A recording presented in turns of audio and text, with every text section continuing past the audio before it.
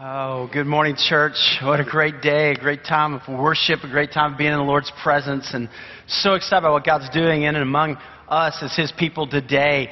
This morning we come to the conclusion of a really great series called Next Steps, and in this series God's been calling us to take our next step in our faith journey, to reach out, to grow up, to give all for His name and for His glory. And so I'm so excited about today as we make our commitment to Him. And as we've talked about in this series, it's not about religion, it's about a relationship. That when Jesus was calling His disciples, He said, "Come, follow me.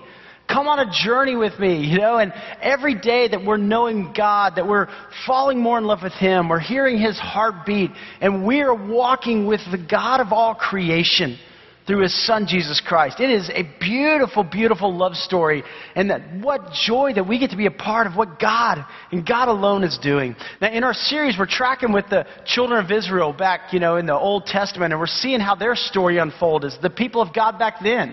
And we're seeing how it translates to us today. Now we see if you go all the way back to the beginning, right? God created man, God created Adam and Eve, and God created them for relationship with God. And yet, what they do? They sinned, right? They blew it, like we do so many times. But praise God that He didn't give up on them. Praise God that He set into motion a plan to redeem mankind, a plan to send the Savior, the Messiah, for us, redemption and hope and grace. He calls a man, Genesis 12, named Abram. He said, "Abram, leave your country and your people and go on this journey with me." Abram, come on. Come be a part of what I'm doing. Abram, take a next step in your faith journey and walk with me. And I'll make your descendants as numerous as the stars in the sky. I will bless you in an amazing way as you follow. And so Abraham said, "Sure, I'll do it." And he comes down and he's living in the promised land. It's awesome. It's amazing. God blesses him with a son, Isaac. And then in this incredible moment of faith, Abraham brings his son Isaac and he places him on the altar. This altar that they built, and basically Abraham said, "God, you're more important to me than anything in the world. Than my son, than a promise, than a dream, than anything else. God, you are more important to me. And so, Father, even here's my son." And God said, "He's your son. You take him and you raise him, and I will bless him and I will multiply him, and your descendants will be as numerous as the sand on the seashore." And this incredible promise that we see unfold through Scripture. And they come into the promised land, and God gives them houses they didn't build and vineyards they didn't plant. Just like God's done to us so many ways. God's blessed us beyond our wildest imagination. And then there was a king named David. And David was known as a man after God's heart. David loved the Lord. He was so passionate about God. And he's the king over the people. And the people have grown. They've multiplied. And they've been successful. And David one day looks out and says, "Why am I living in a palace when the house of God is in a tent?" They still had the tabernacle, right? And he's like, "We need to build something in the center of our community that everybody knows that God is central to us. That God is first and foremost." It was David's son Solomon who built the temple, the first temple, in 957 BC. And he built it over the same altar where Abraham had come and offered his son Isaac. And they built this huge temple right there in the center of Jerusalem to say to everybody, God is the Lord of our community. God is the Lord of our lives. He is number one. And that temple was an important place where everybody came and they worshiped. But what's so easily happened to the people back then so easily happens to us. And they took their eyes off God. And they started looking at the things of the world, and it became about money. It became about power. It became about bigger houses and more vineyards and more. And so God said, "Oh, please, you're my people, and I have too big of a plan for you. I have too giant of a purpose for you, and that's going to be, the Messiah is going to come from you." And so God said, "I've got to get your attention." And He sent them off into exile. They were conquered by the Babylonians. If you know world history, the Babylonian Empire, Nebuchadnezzar was the king. And in 586 BC, he comes into Jerusalem and he destroys the temple. He takes the people off. They're living in exile, as we've been seeing in our study. But then God raises up a man named Cyrus. And Cyrus, the king of Persia, comes in, conquers the Babylonians, the Persian Empire. You may have heard of the Laws and the Medes and the Persians. And the Persians conquer them, and in the first year, Cyrus issues this proclamation: "Jews, you can go home." That never happened, right? When you were conquered, you were done as a nation, game over. And he says, you can go back, and you can go back and rebuild the temple. You can go back and worship the one true God. And so we saw as 50,000 people left, under the leadership of a guy named Zerubbabel, and they came back to Jerusalem. And there in the center of their community, they laid the foundation for the temple. And this begins Second Temple period, 516 BC. They complete the temple 70 years after it was destroyed, 70 years after being off into exile. And they come back and they say, God, we want to learn. We want to learn from our mistakes. We want you to be first in our lives. We want you to be the center of our hearts. And they built and they worshiped. And they celebrated the Passover, the first time the Passover had been celebrated in Jerusalem for over 85 years. And they celebrated the Passover together, this tremendous time of worship and celebration as they took their next steps. And as God calls us to take our next steps. You see, their story's a lot like ours, isn't it? We were dead in our sins and our transgressions. We were off. We were slaves to sin. We had no hope. We had no help. But it was by the grace of God as He sent His Son, Jesus, who died on the cross. For the wages of sin is death. But the free gift of God is eternal life through Jesus Christ our Lord. The free gift, and God has brought us out of bondage to sin. And God has given us new life. He's given us hope. And now God calls all of us to take a next step, to follow as His disciples, and to watch God do what only God can do. And the stories and the miracles continue to unfold today as we follow and take our next step. If you have a Bible with you this morning, I invite you up with me to the book of Ezra. Ezra, Old Testament, right? Going back there, we're going to just be in Ezra 7 and 8 today as we conclude this series. But it has been such a great series. Maybe you might not have a Bible. Maybe you have a mobile device. You can access the Scriptures and follow along with us. You can take notes on YouVersion as well. Or we'll put the words on the screen. You can follow along with what God's Word has to say. So we're finished up last week in Ezra chapter 6. We're jumping into Ezra chapter 7 today. And I want you to see this, that in between Ezra 6 and Ezra 7, there's about 58 years. So if you're thinking chronologically, the book of Esther would fall between Ezra 6 and Ezra 7. So if you know the book of Esther, it's such a great book, such a rich book.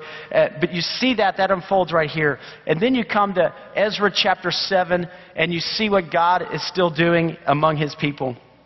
It says, after these things, during the reign of Artaxerxes, king of Persia, Ezra, son of Shariah, the son of Azariah. Now let me stop right there because he kind of keeps going, son of, and he lays out this whole genealogy here. And then you come down to verse 5, and he says, right here, here's who I am, the son of Abusha, the son of Phinehas, the son of Eleazar, the son of Aaron, the chief priest. Now the two names I want you to get out of all this lineage is the first, Ezra, because that's kind of who we're talking about, focusing on today. The second is Aaron. Aaron, the last name here, Aaron was Moses' brother.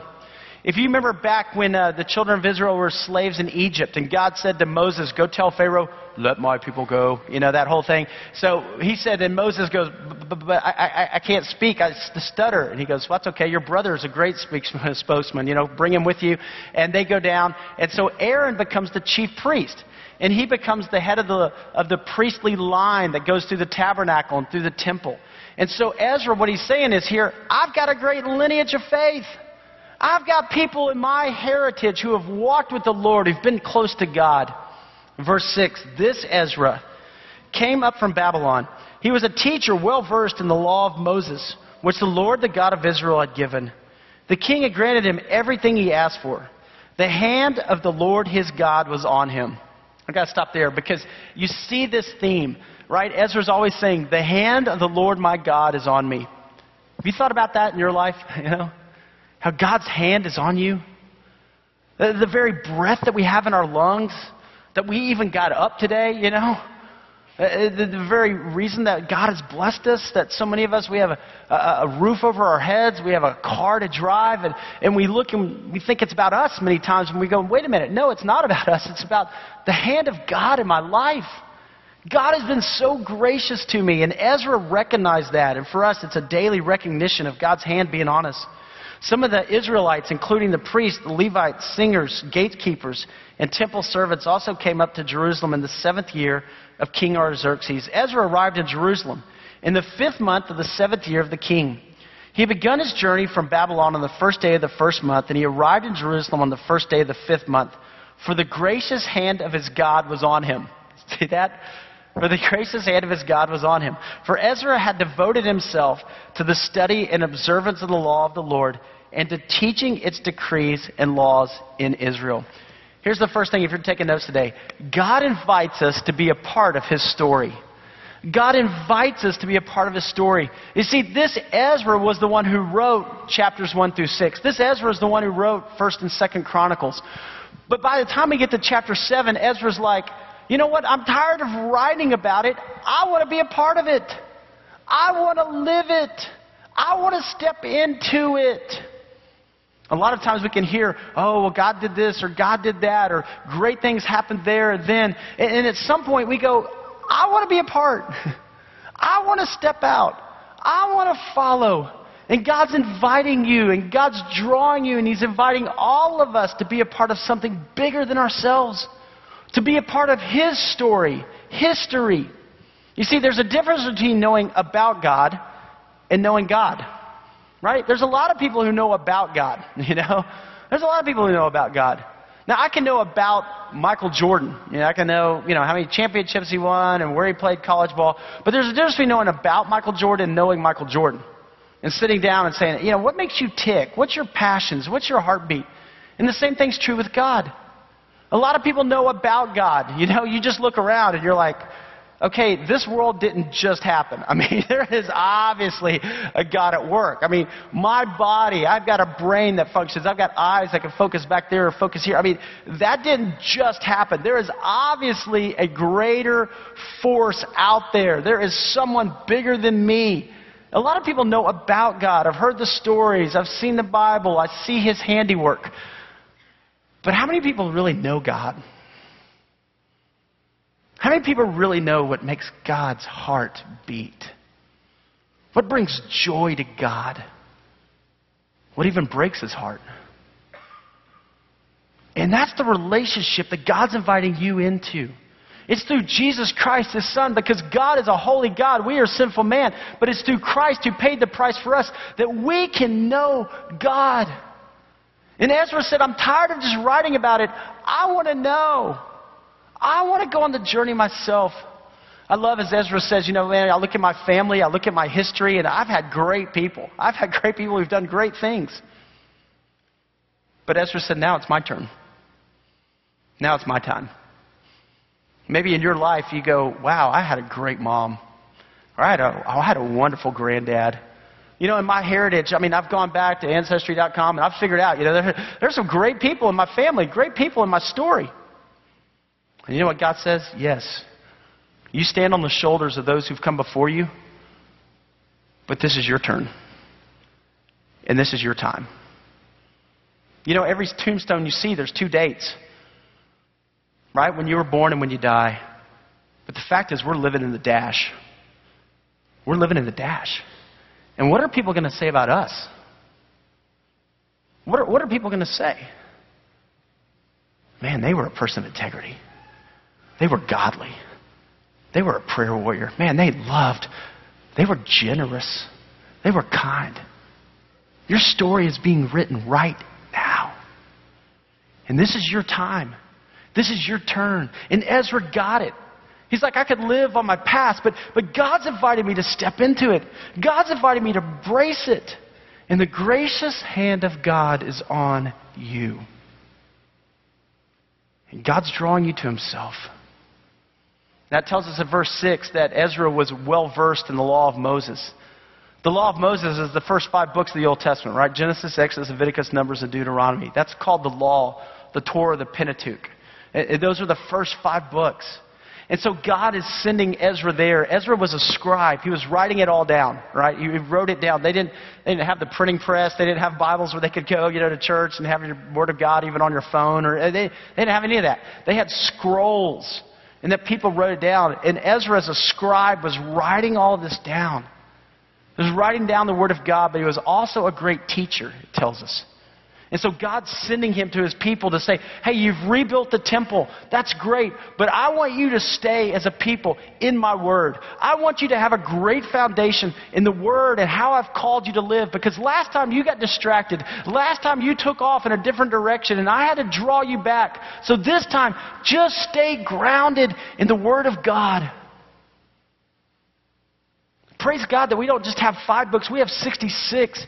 But God says to us today, this is how I want you to live. I have a plan for you, and it's a great plan for you. It's an unbelievable plan for you and for your family and for generations. But stick to the Word. This is how it works. Here at Rolling Hills, man, the Word of God is so central to how we live and how we do church and ministry. Because we know that it's the foundation of our souls as God is drawing us and teaching us and growing us as disciples of Christ. As a part of our next steps, we're challenging everybody to take a daily step. And a daily step means that we're going to read the Bible together for the next 24 months. We're going to read through the entire Bible. And we're going to have a passage each day. Like today's daily step, Genesis 1 and Mark 1. Old Testament, New Testament. And maybe today you're ready to take that part, that daily step. I hope you are. Because I'm so excited as we as a church read through the entire Bible. There's so few people that have ever read the entire Bible, right? You come to one passage or a different passage, but to read through the entire Word of God. And we're calling it a daily step because I believe every day we're either drawing closer to God, we're stepping toward Him, or every day we're kind of drifting a little bit further away. And so God is saying, take a daily step, make a commitment, read the Word, know the Word, because I love you. And I have a plan and a purpose for you. There's an old Chinese proverb that says this: a journey of 1,000 miles begins with one step. A journey of 1,000 miles begins with one step. And today, I hope and pray that we're taking a step of faith, a step closer to God, a step to know Him and to know His heart. Oswald Chambers said this quote. He said, "We are uncertain of the next step, but we are certain of God. As soon as we abandon ourselves to God and do the task He has placed closest to us, He begins to fill our lives with surprises." Isn't that great? As soon as we abandon ourselves and our own petty dreams and our own petty wants, and we just abandon ourselves to God and say, God, my life is yours, He begins to fill our lives with surprises. It's like every day you wake up and you go, okay, God, what are you going to do today? You know, I mean, God, I'm yours and I'm going on this journey and I'm following you. Do you think Ezra had any idea when he was walking out of Babylon that God was going to use his story 2,500 years later? No way. He was just being obedient. He was taking his next step of faith. And God was moving and God was blessing. Here's the second thing that I want you to see today, is our obedience or disobedience to God has a great impact on others. If you keep going in chapter 7, the King Artaxerxes, gives a letter to Ezra. And he says, take this letter, take it back. And it was a letter of blessing. It was a letter that encouraged the people to, hey, keep doing the work. This is a good thing. And here's what Ezra writes in verse 27. Praise be to the Lord, the God of our fathers, who has put it into the king's heart to bring honor to the house of the Lord in Jerusalem in this way, and who has extended His good favor to me before the king and his advisors and all the king's powerful officials. Because the hand of the Lord my God was on me. I love that. Every time he comes back to that, right? Because of the hand of the Lord my God was on me, I took courage and gathered leading men from Israel to go up with me. You know, he recognized that all glory to God. Glory to God. God is doing this. God is orchestrating these events in my life. And he says, I took courage and invited the leading men to go with me.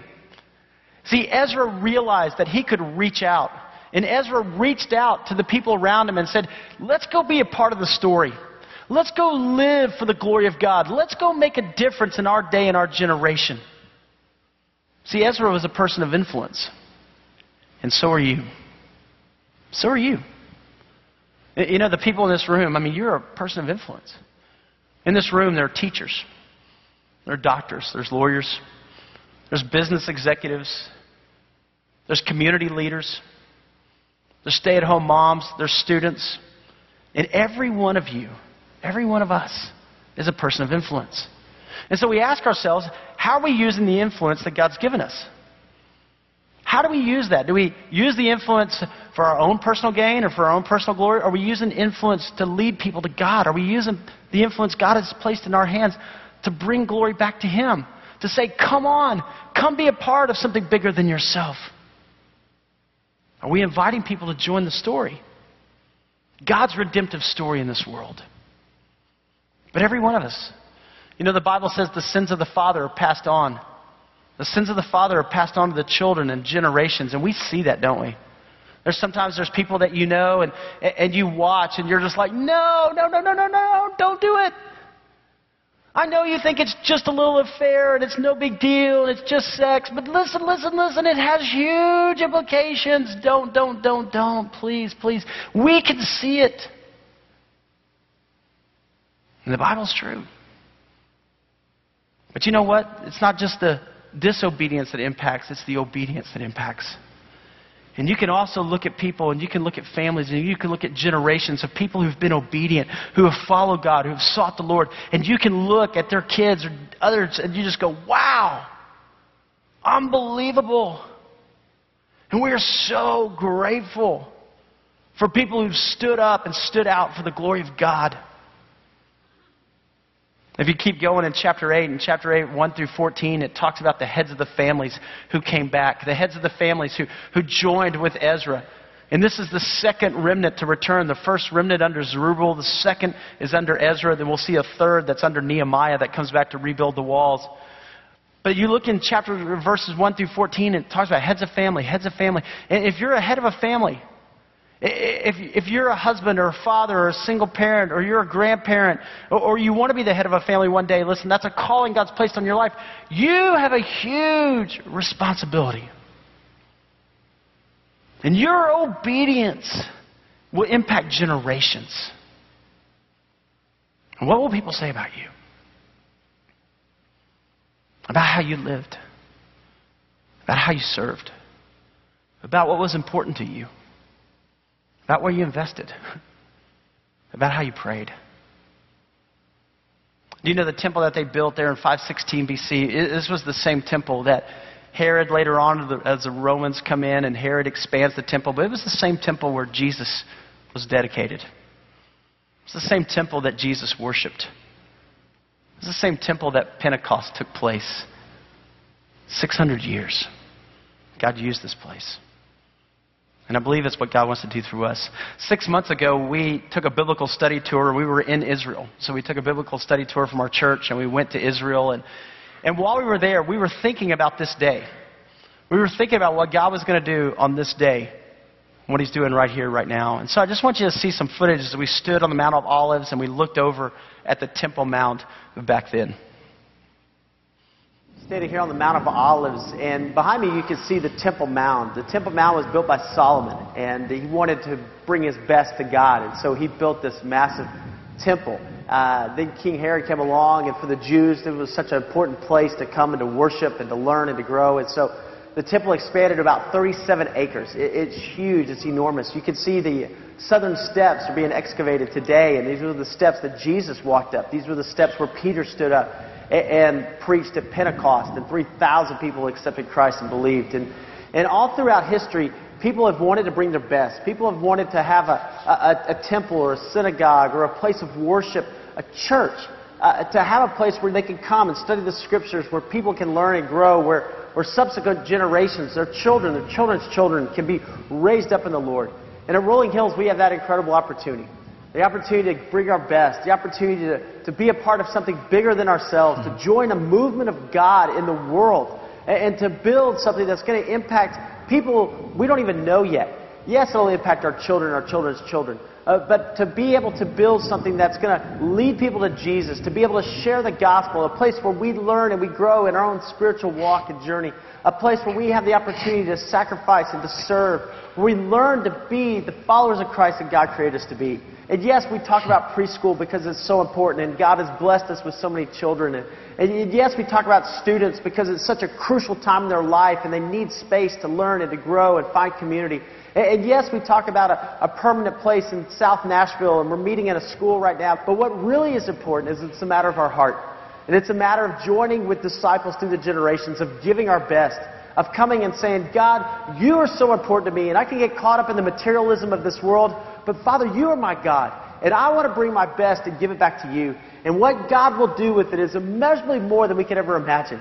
And what God will do with it will impact generations. And what God will do with it someday, there'll be people that are excavating and finding a warehouse and a building, and they're saying, these people were serious about their relationship with God. And wow, what a testimony we have the opportunity to give a testimony of faith, a testimony of love, and a testimony to the generations. Wow. See, Jesus said to his disciples, "Come follow me and I will make you fishers of men."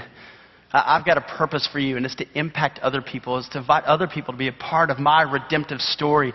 And it's not just our family. It's the poorest of the poor around the world. And whether it's in the Amazon or in Moldova or South Africa or New Orleans or Kentucky or all these places that God's called us, it's people right here in our own community. It's people in your workplace. It's people in your neighborhood.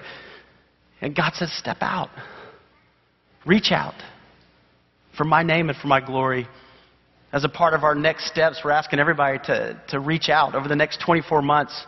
If you would give 2% of your time, 14 days over the next 2 years to somehow be involved with something where you serve, where you give, where you impact others. Yesterday, we had a tremendous day here. We packed over 100,000 food bags to send to starving children around the world. It's called Feed My Starving Children. The gallery was full of people. We were up here serving and working together. I just thought, this is awesome. This is church. This is amazing. And what God is doing. And people are being influenced. What about you? Will you take a next step there? Maybe you've never been on a mission trip, Maybe you've never done a Path Project or a Saturday Serve. Maybe you've never walked across the street to a neighbor to say, hey, is there a way I can help or pray for you? Maybe you've never talked to even a coworker. But what steps can you take? What steps can you take in your own life? Last Friday night, a week ago, we had the daddy-daughter ball. And I love the daddy-daughter ball. It was awesome. And so many dads were here, and their little girls all dressed. They just so pretty, and it was a blast. Well, there's a lady in our church who, several months ago, she was driving, and she stopped at the street corner, and she bought a contributor, and there was a guy selling it. And God just prompted her heart and said, talk to him. And so she's sitting there on the street corner, and she begins to engage, and she said, well, are you hungry? Can I buy you lunch? And he said, yeah, I'm really hungry. And so she bought the contributor, but then she took him to lunch, and they went and they sat down, and she's having lunch with him. And she starts to hear a story, and here's the guy who's homeless. He's got a 6-year-old daughter who lives up in Clarksville, and he's living here trying to find a job. And as she bought him a meal, and she thought and she prayed, she said, I got to help. I got to do something. And so she worked. She used her sphere of influence, and she helped get him a job up in Clarksville. And so now he's got this job up there, but she kept thinking about him and thinking about his daughter. And so she talked to 2 of our core team leaders over at South Nashville, this husband and wife, and she said, what if we bought them tickets and we invited them to come to the daddy-daughter ball? The lady in our church said, I'll drive to Clarksville and I'll get them, and I'll drive them here. And the other couple at our church at South Nashville, they said, hey, you know what? We'll buy the tickets. And the lady, her father had passed away a year ago, and she said, I have this suit that was my dad's, and I'll give him the suit, and we'll go buy a dress for this little 6-year-old girl. And so last Friday night, this woman in our church drove to Clarksville, and she picked up the dad and the daughter to bring them to the ball. And she wrote this about that night. She said that after they got here, and they were late because he had to work, he got off late, and they got here, and so they were getting ready to leave, and the dad was apologizing to the little 6-year-old girl and said, I'm so sorry that I missed so much of the ball because we had to work in Clarksville, and it was so far away. And the little girl said in a sweet voice, that's okay, Daddy. I got to be with you all night. Even in the car, and even though Clarksville is 1,000 miles from here. It's where I live, and now you do too. So now we will have lots more time together, and we can go to the whole ball next time. As they were preparing to leave, the dad said, well, I'm going to change back into my sweatshirt and my pants because this borrowed suit is a little snug. And before he could even ask his daughter, the little girl looked up and said, Daddy, can I sleep in my dress? Because it's my very first dress ever. And I always wanted one. And I believed you when you danced with me tonight and you said that I was beautiful. Please, can I sleep in my dress? And the lady from our church just wrote, God's mission accomplished. I just thought, wow. You see, church, when God prompts your heart, prompts my heart, will we reach out? And so many times we're busy, we have so many things going on, but there's a world that's in need, and there's a world that's just looking for some help and hope. And God has given you influence, and God's given me influence. How do we use that for His name and for His glory as we live in this dash? The third thing I want you to see is this, that God calls us to give our all to Him. God calls us to give our all to Him. If you'll turn with me over to chapter 8, look at verse 21. It says, there by the Ahava Canal, I love that, right? You can see Ezra's going from writing about them and what they had done to now I'm in it. I'm a part of it. I proclaimed a fast so that we might humble ourselves before our God and ask Him for a safe journey for us and our children with all our possessions. So they're gathered there in Babylon. They're getting ready to make their way over to Jerusalem, 900 miles. It's a 4-month journey. And he proclaims this fast. And he says, I brought everybody together and we started to pray. Verse 22, I was ashamed to ask the king for soldiers and horsemen to protect us from our enemies on the road, because we had told the king, the gracious hand of our God is on everyone who looks to Him, but His great anger is against all who forsake Him. Ezra said, I had to put my faith where my mouth was. If I said God was with me, I was going to have to live it out and believe it. So we fasted and petitioned our God about this, and He answered our prayer. I love that. Then I set apart 12 of the leading priests together with Shebiah and Hashabai and 10 of their brothers, and I weighed out to them the offerings of silver and gold and the articles that the king, his advisors, his officials, and all Israel present there had donated for the house of our God. I weighed out to them the 650 talents of silver, silver articles weighing 100 talents, 100 talents of gold, 20 bowls of gold valued at 1,000 derricks, and 2 fine articles of polished bronze as precious gold. Guys, this is worth, in today's dollars, millions. The people all gathered together. They pulled their resources. They said, we're going to worship. We're going to give back.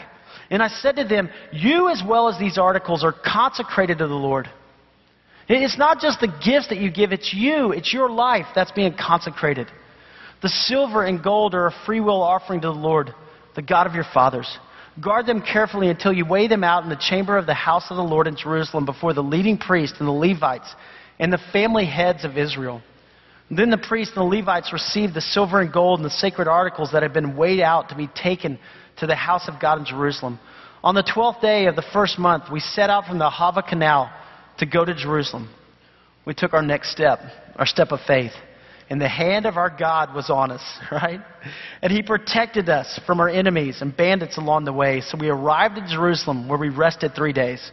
On the 4th day, in the house of our God, we weighed out the silver, the gold, and the sacred articles into the hands of Merimoth, the son of Uriah, the priest. Eleazar, son of Phinehas, was with him. And so were the Levites, Jozabad, son of Yeshua, and Nobiah, son of Benai. Everything was accounted for by number of weight, and the entire weight was recorded at that time. Then the exiles who had returned from captivity sacrificed burnt offerings to the God of Israel. 12 bulls for all Israel, 96 rams, 77 male lambs, and as a sin offering, 12 male goats. All this was a burnt offering to the Lord.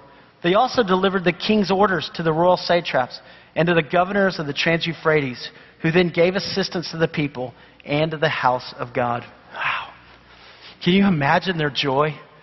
Can you imagine as they come out of captivity, out of this land of slavery, and they're making this journey in 4 months, and they're preparing their hearts, and they come to this moment of seeing the temple built, and they're looking up into Jerusalem, and I just went, yes! I just think they're so fired up. God has delivered us. God has brought us out. God has done immeasurably more. And they came to the temple, and they worshiped. See, worship is our response back to God for who He is and for what He's done in our lives. That's what worship is. It's just our responding back. God, thank you. Everything I have is from you. God, every good and perfect gift. And they worshiped. Romans 12:1 says, therefore, my dear brothers, I urge you, in view of God's mercy, to offer your bodies as living sacrifices, holy and pleasing to God, for this is your spiritual act of worship. That we come and we give back to God. And we give Him all the glory in our lives. It says in verse 35, right, that they sacrificed. They sacrificed. They pulled their resources together. See, it's not equal gifts. It's equal sacrifice. There were people that God brought before who had built the temple. But God was bringing new people to lock arms together, to go on the journey together. But it was equal sacrifice, all investing for the glory of God. So many times we live life like this, don't we? We try to hold on to everything, and we have tight fists, and we have the tension in our shoulders and our neck because we're holding on to everything. And God's inviting us, live like this. Put it in my hands. Trust me.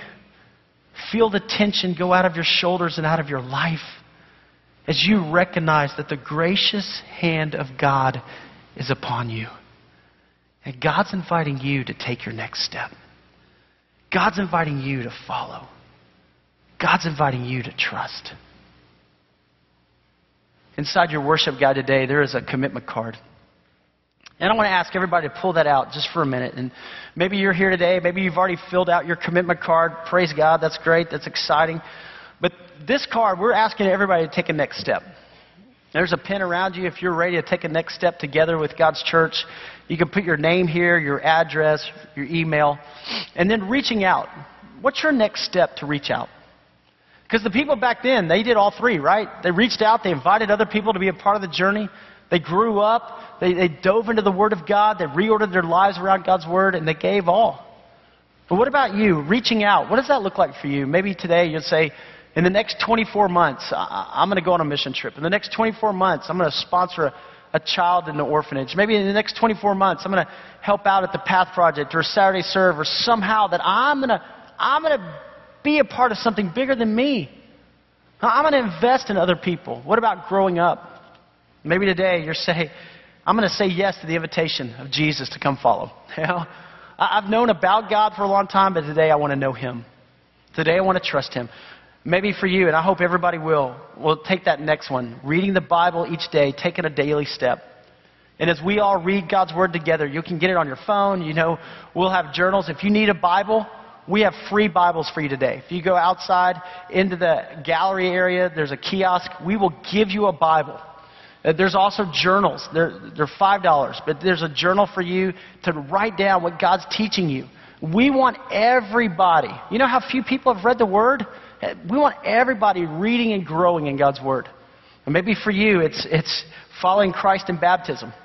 I was at Chick-fil-A yesterday, and a guy said, Pastor Jeff, he said, I can't wait for tomorrow. I'm taking my next step, and my next step is to be baptized. I was like, yeah, way to go, you know. So we were so excited.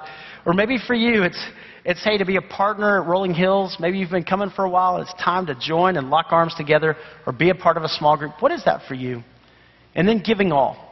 And maybe for you, it's tithing. You know, you've just never trusted God with your finances.